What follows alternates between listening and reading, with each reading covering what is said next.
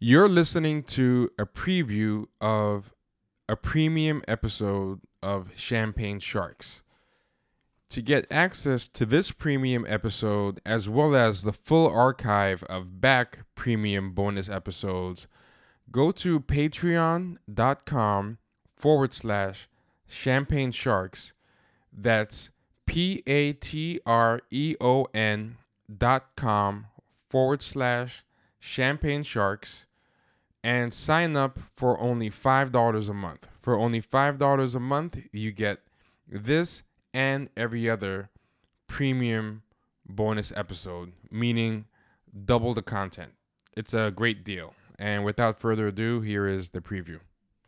In their mind, these liberals lost because they ignored white working class. They didn't take them seriously enough.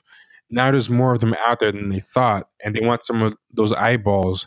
And also, they get this feeling like, oh, we spent too much time dealing with these black people, Yeah. and that kind of turned people off to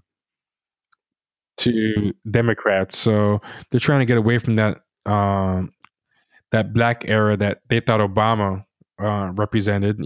So I knew that it was going to be tough for them. So like when Tamron Hall was kicked out and Megyn Kelly was brought in, and Melissa Harris Perry was gone, and a lot of black people were losing jobs. Yeah. They were like, hey, black people not in right now is the Trump era and stuff. But I thought at least the black people at the black stations would at least be safe. But it looks like they only had borrowed time. They being at a black station only delayed the blow by like 10 months or something. It looks like it caught up to them. Yeah, I mean they tried to make didn't they try to make some lineup changes with like the timing of his show. So like yeah, it was obviously he was on. They were having some issues, so they try to put him in a different time slot, see if that helped, and it probably just didn't help. Yeah, I mean, maybe because I mean, I don't even think people are just feeling anything black right now. As far as like in this era of Trump, like they're not even talking about That's anything. true. Like, what's the last thing you heard about Black Lives Matter? No one's checking really for DeRay, really. Mhm.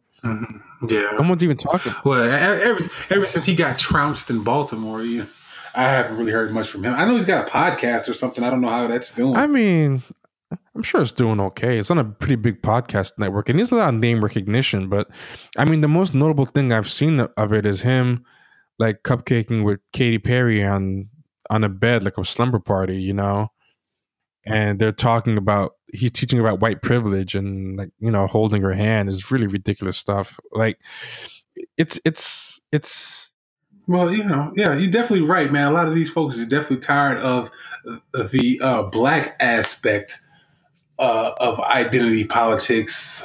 and it's funny because you have a handful of people fighting for what little scraps are left. There's not that many media scraps left for black people like there were before. I mean, we already knew there were going to be less for them under Hillary, but now that Hillary's not even there, now there's really nothing. And they're just fighting for what's left. You see poor Joy Reid, she's shilling so hard for the centrists, so hard. She knows she's on borrowed time. Like she did they just put a foot to her pursuit this past week? Oh, did they? I know she's in trouble for. Let me see what she said, man. Like she's in trouble for some homophobic tweets from back in the day, and that's going to be enough. It's going to be like Roland Martin. Like you hear the prediction here. If they don't fire her right on the spot, you're going to hear when the contract's up that they're not renewing it, and Zerlina Maxwell is going to be like taking her place because Zerlina Maxwell is kind of pushing herself as the next Negro whisperer to the centrist. I bet you she's gonna get her spot or someone like that. It's quite possible, man. I wouldn't be surprised. I know I haven't been hearing much from Don Lemon either. What's up with him? You think he's next on the chopping block? That's a good question because I feel like being gay might help him. Because he ticks a second box. So they might not, and he's the kind of person. I mean, he's never really gets very woke. He's always kind of doing respectability politics and like shitting on black people. So, but at the same time, he does kind of do some weird stuff. Like, did you see him like a New Year's Eve getting drunk and stuff like that, and saying crazy stuff on camera?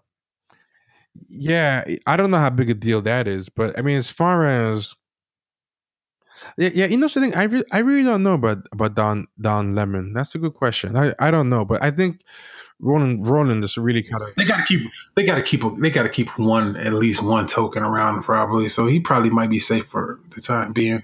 They usually have one already in play before they get rid of the old one, right? Because I think Joy Reid was at MSNBC already in some capacity before they got rid of um before they got rid of what's her name, Melissa Harris Perry, and then elevated her. So I think it depends on what type of black people they have in the wings already. Maybe they have a couple who are doing like special appearances or guest hosting and stuff.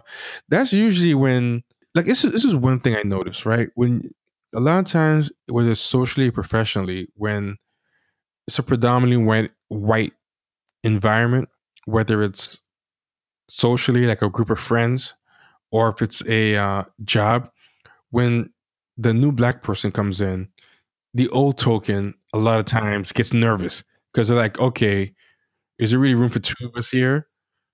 You know, only one can survive, like Highlander. There can only be one.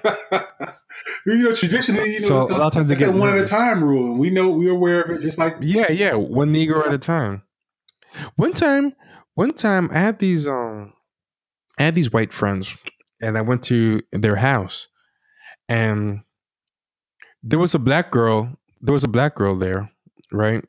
And when she was there, I met her and everything. I said, "Hey, how you doing?" and all that, and we spoke and everything.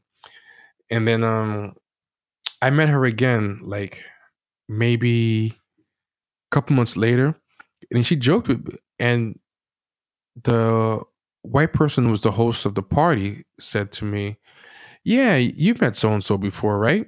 And I was like, "Oh yeah, I met her before. How are you?" And she was like, "Oh, I'm fine." Because I'm like, "Yeah, you remember meeting me, right?" She goes, "Yeah, I met you at that party." And I remember I was thinking to myself, "Wait a minute, I thought I was her black friend. Who's this?" And she said it as a joke, but I'm like, that's a weird joke, especially to say in front of the white lady. That, like, I kind of like felt funny that she said that joke. First, I found it weird that she would say that out loud. Yeah. I mean, in mixed company, I can see her. No, even say it out loud. I can see her saying it to you as a joke, like I don't know, and kind of like an inside thing. Maybe, but I felt like she was kind of telling on herself. Like, I wouldn't say that to some. Well, first, I guess the problem is I wouldn't think it. That's the first thing. Yeah, I suppose. You know, like I wouldn't even think that. Like, I just see another black person. I'm like, oh, hey, I'm glad to meet you. That's nice, So I wouldn't even cross my mind to even think that, much less say it in mixed company. But I think the same thing happens in a lot of jobs too. Like, a lot of times they know, okay, you have this one now. What does that mean for me? They have this new token. What if this new token entertains them more or is more compliant? So it's yeah, I think Don Lemon, I don't know if they have somebody else groomed yet. I think they're gonna have to start bringing someone else in. I don't want to watch CNN to find out. So someone else will have to tell me.